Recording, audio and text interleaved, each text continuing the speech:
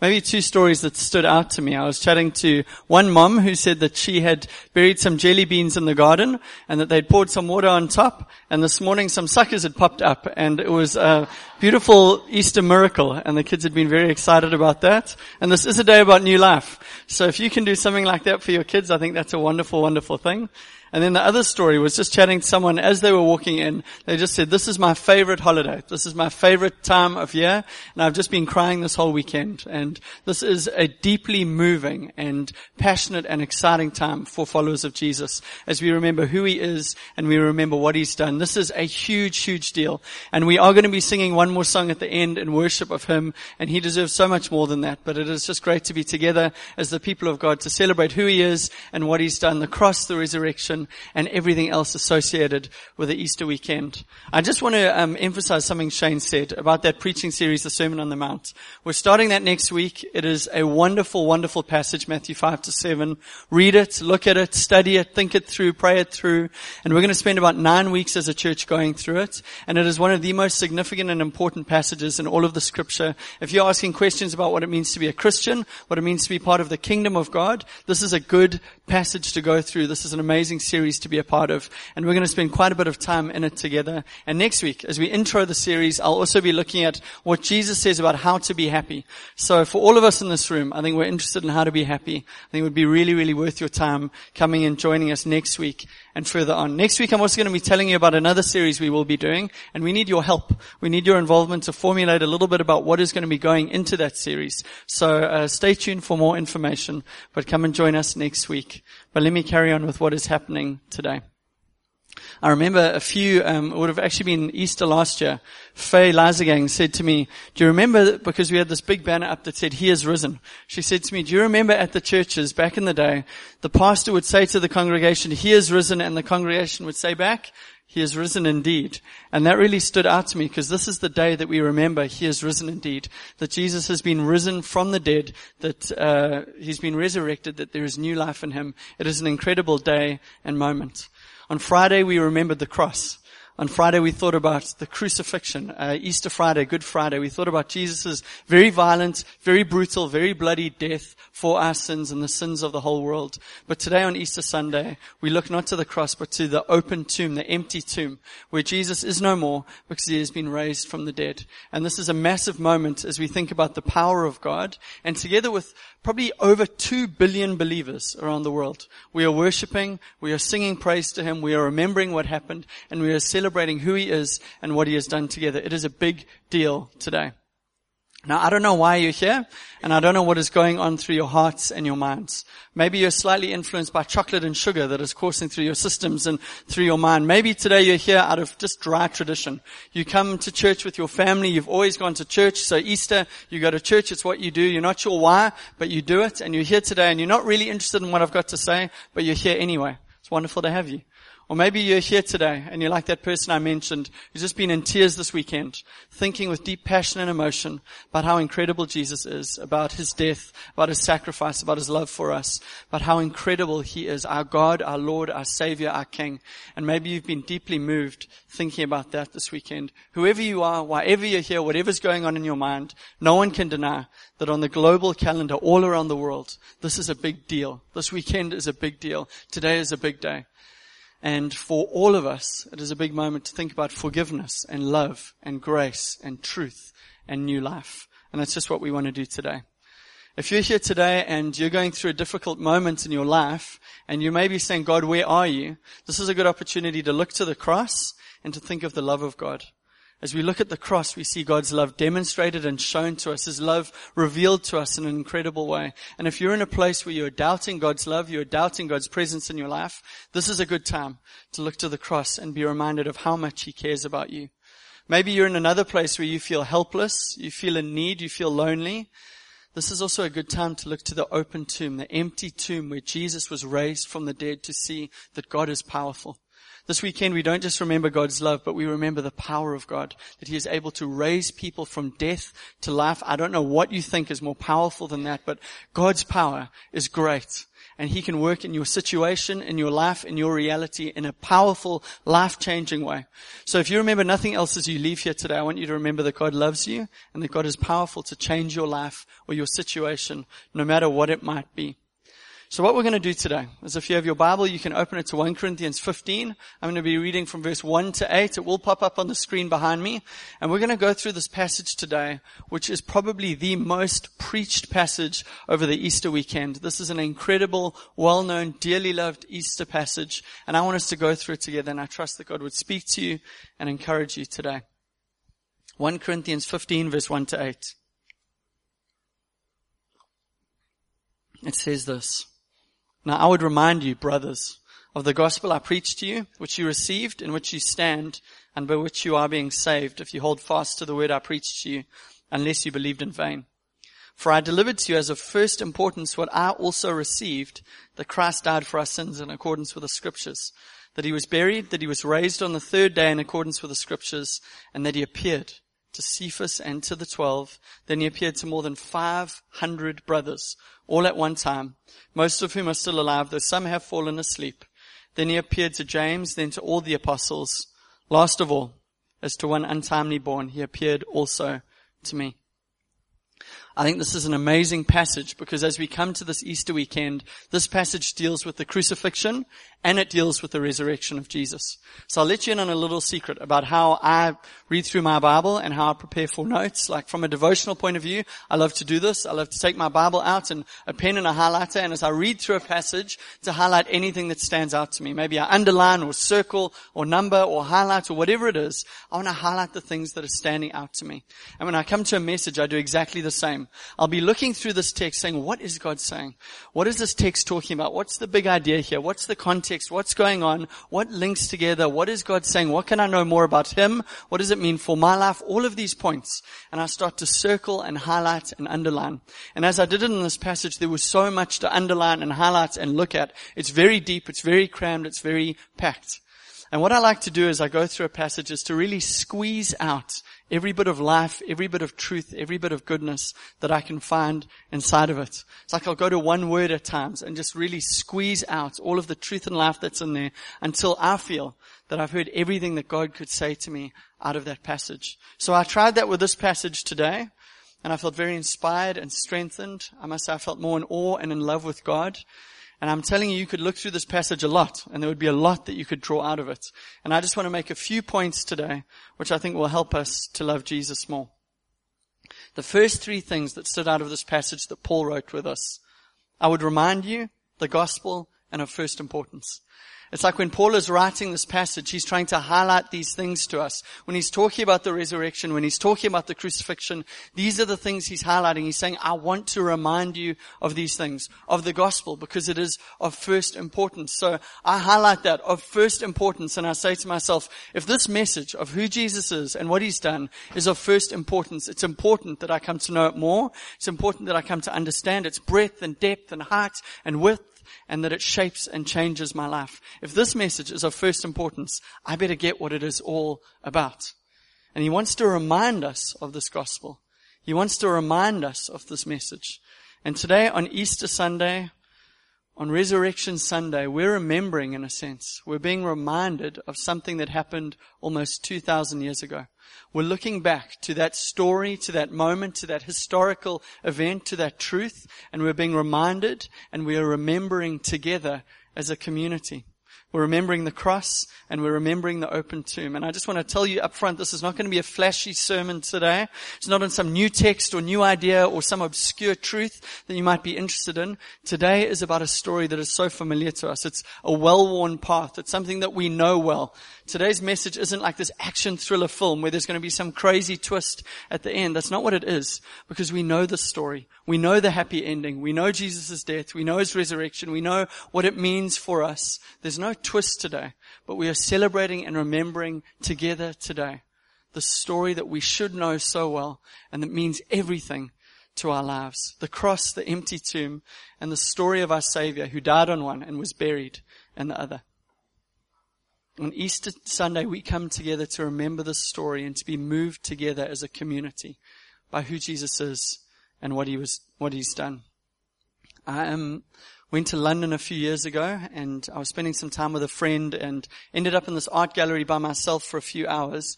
And I walked around and I looked at a whole lot of the paintings and sculptures and visual art and whatever they might have had in this gallery.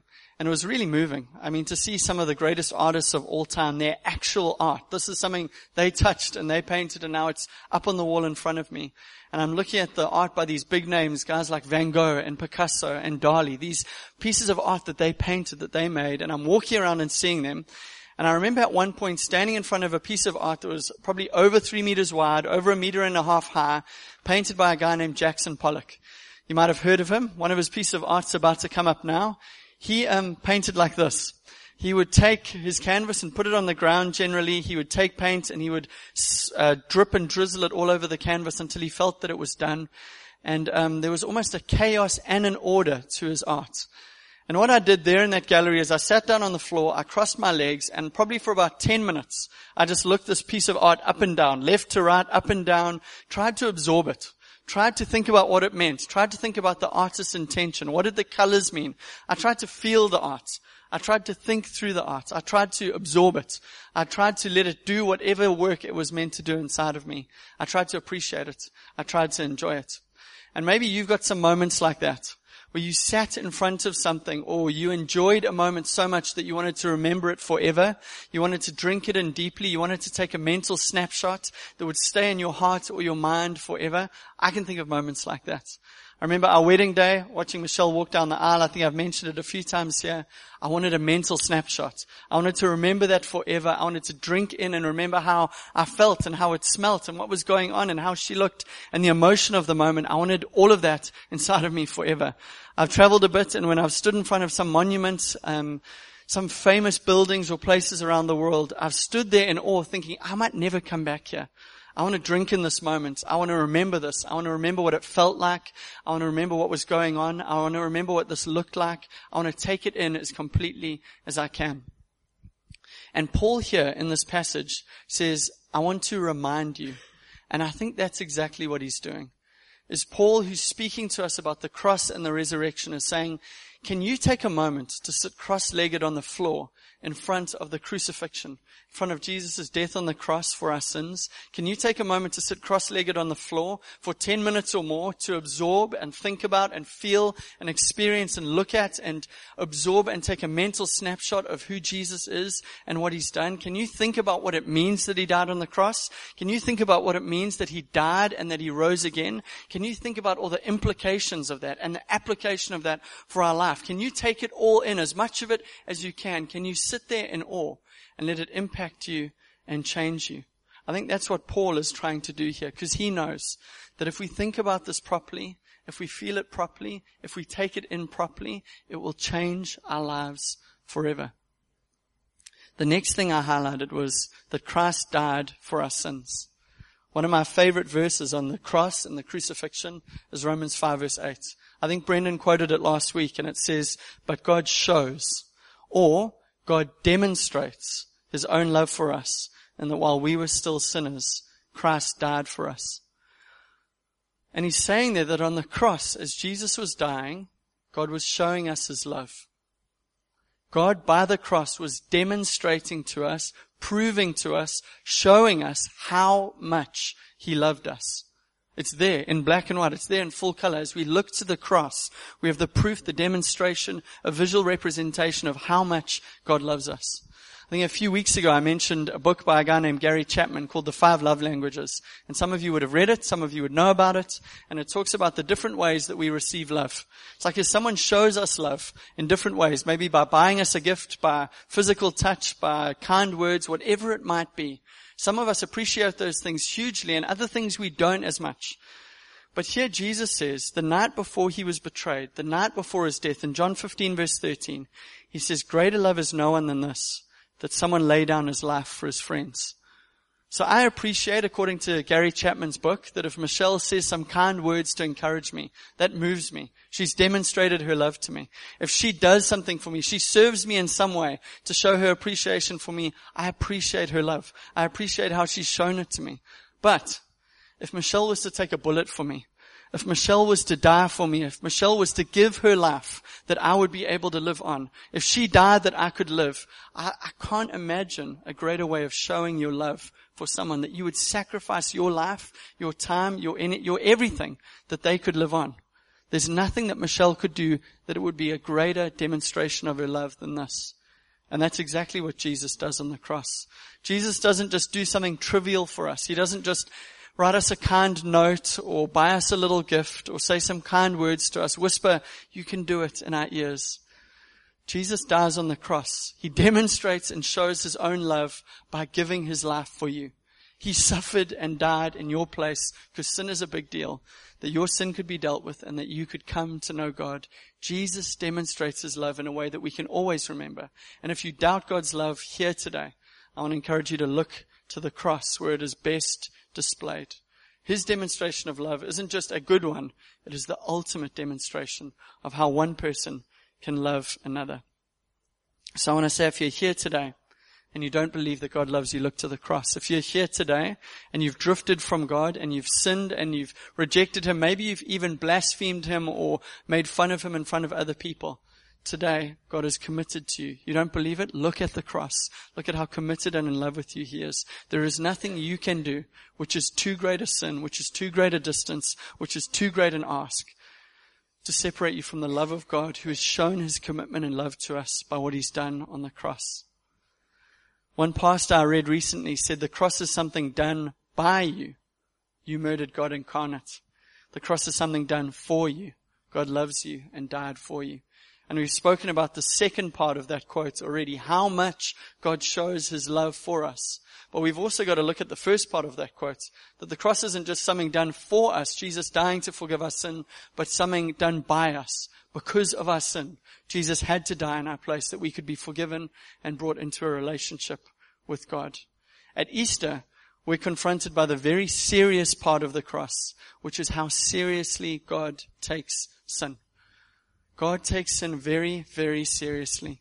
And we can see that because of the blood and the violence, the brutality of the cross. Personally, I think it's quite off-putting. It's not very politically correct to have that kind of bloodshed. It's not politically correct to think about Jesus dying. It's not politically correct to think about an execution, about the whips and the scourging and the thorns going into his head and the pain he would have gone through.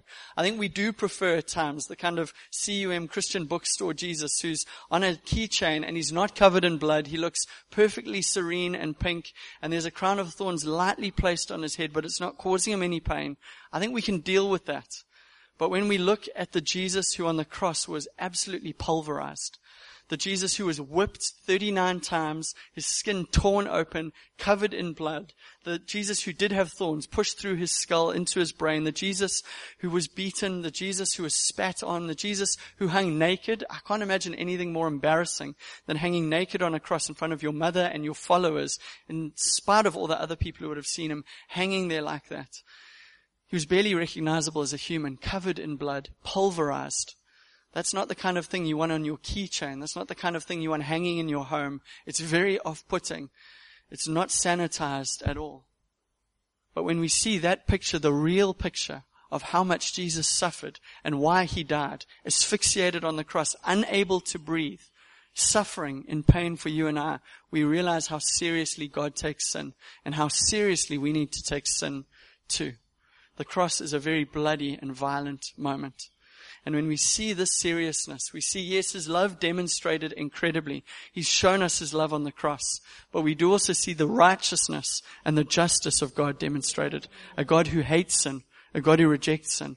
And Jesus, who started his ministry saying to us, repent and believe. Turn from your way of life and come and follow me and believe my ways and my teachings. On the cross says ultimately, listen, I've paid the price. I've given everything. Now would you pick up your cross and would you come and would you follow me? Jesus was God, but he really suffered and he really died. I think sometimes maybe the middle part, the part we went through yesterday, the Saturday when Jesus was in the tomb, is not something we really think about. I don't really think about the moment when Joseph of Arimathea and whoever was with him took Jesus off the cross, pulled those nails out, took this limp body off of a wooden cross and put him over their shoulders or carried him between them. But he was dead. There was no life left in him. He was completely dead. And they would have had to have carried him all the way to the tomb that he was buried in. And they put him in that tomb and they left him dead. It's not like Jesus was lightly breathing. It's not like there was a bit of life left in him. It's not like he could have maybe pushed through with a bit of medical attention. He was completely dead. And they closed the tomb off and they left him there. And on the Sunday, Easter morning, this day, as we celebrate and as we remember, and as people came to see him, the tomb was open. And his clothes had been folded up.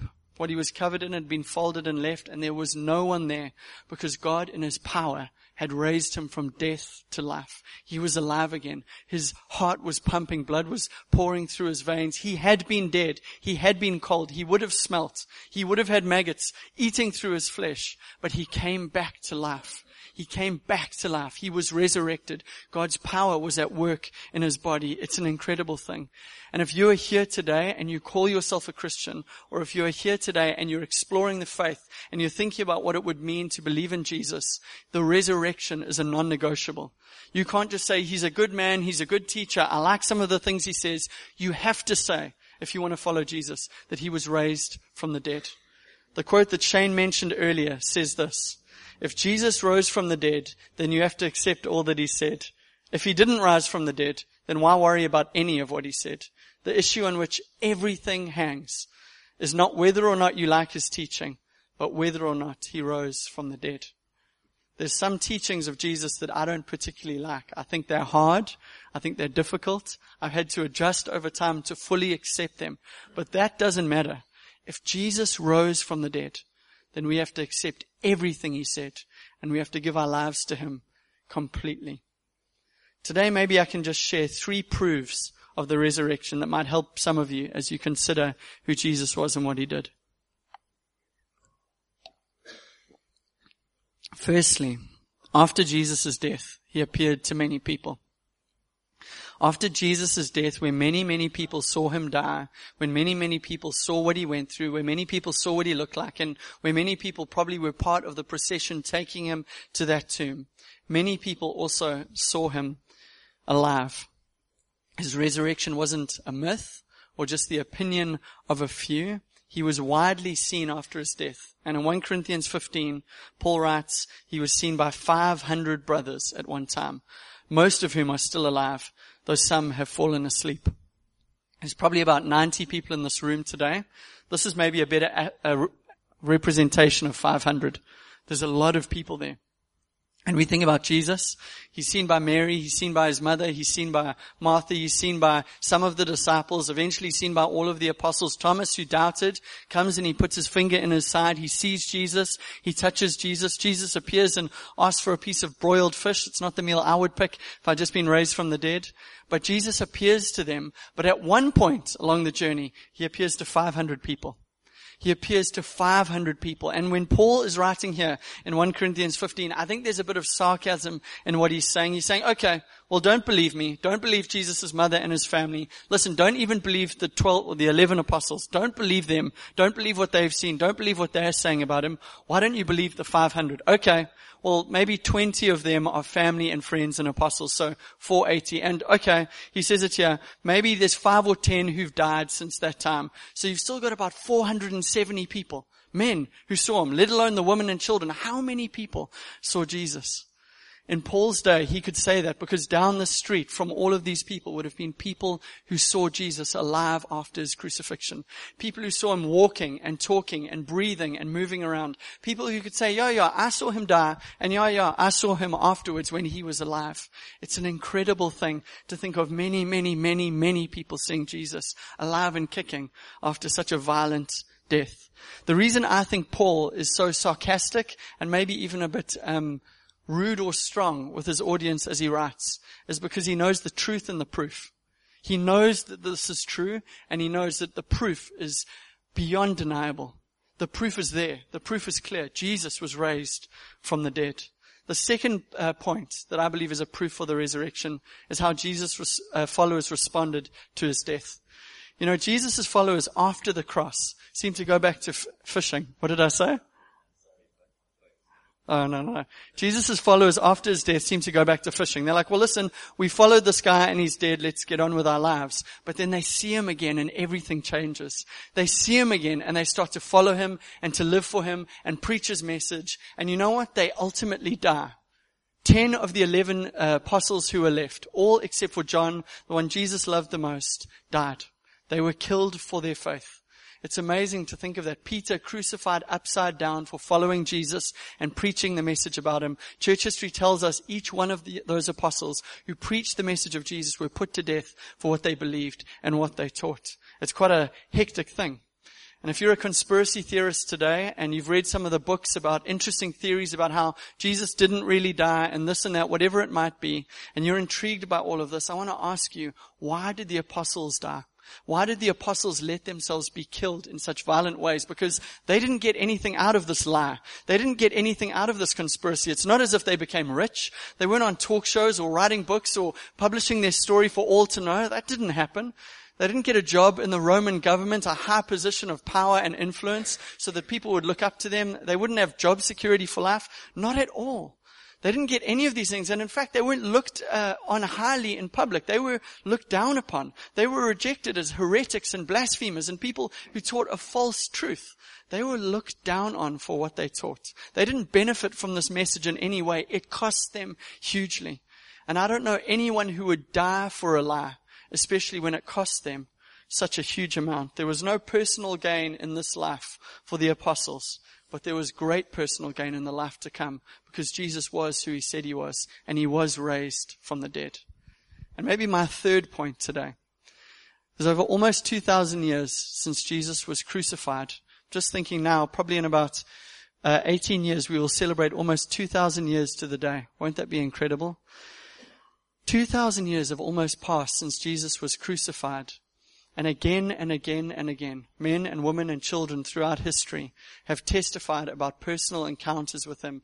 They've seen him. Some have heard his voice. Some have encountered him in an internal but real way that has changed them forever. For some, it is gradual and moderate change. It's a process. For others, it is radical and immediate. People who have been the worst of sinners have become the most passionate followers of his. People who have been sick have been healed. People who have been dead have been raised. Lives have been changed by this man. And throughout history, people say again and again, he is real, he is alive, he was raised from the dead. Jesus is who he said he was. In fact, I think if I was to get people from this church to come up today and testify, to tell their story, to tell about what Jesus had done in their lives, anyone here who is in doubt today would be absolutely convinced that Jesus is alive and speaking and working among his church today.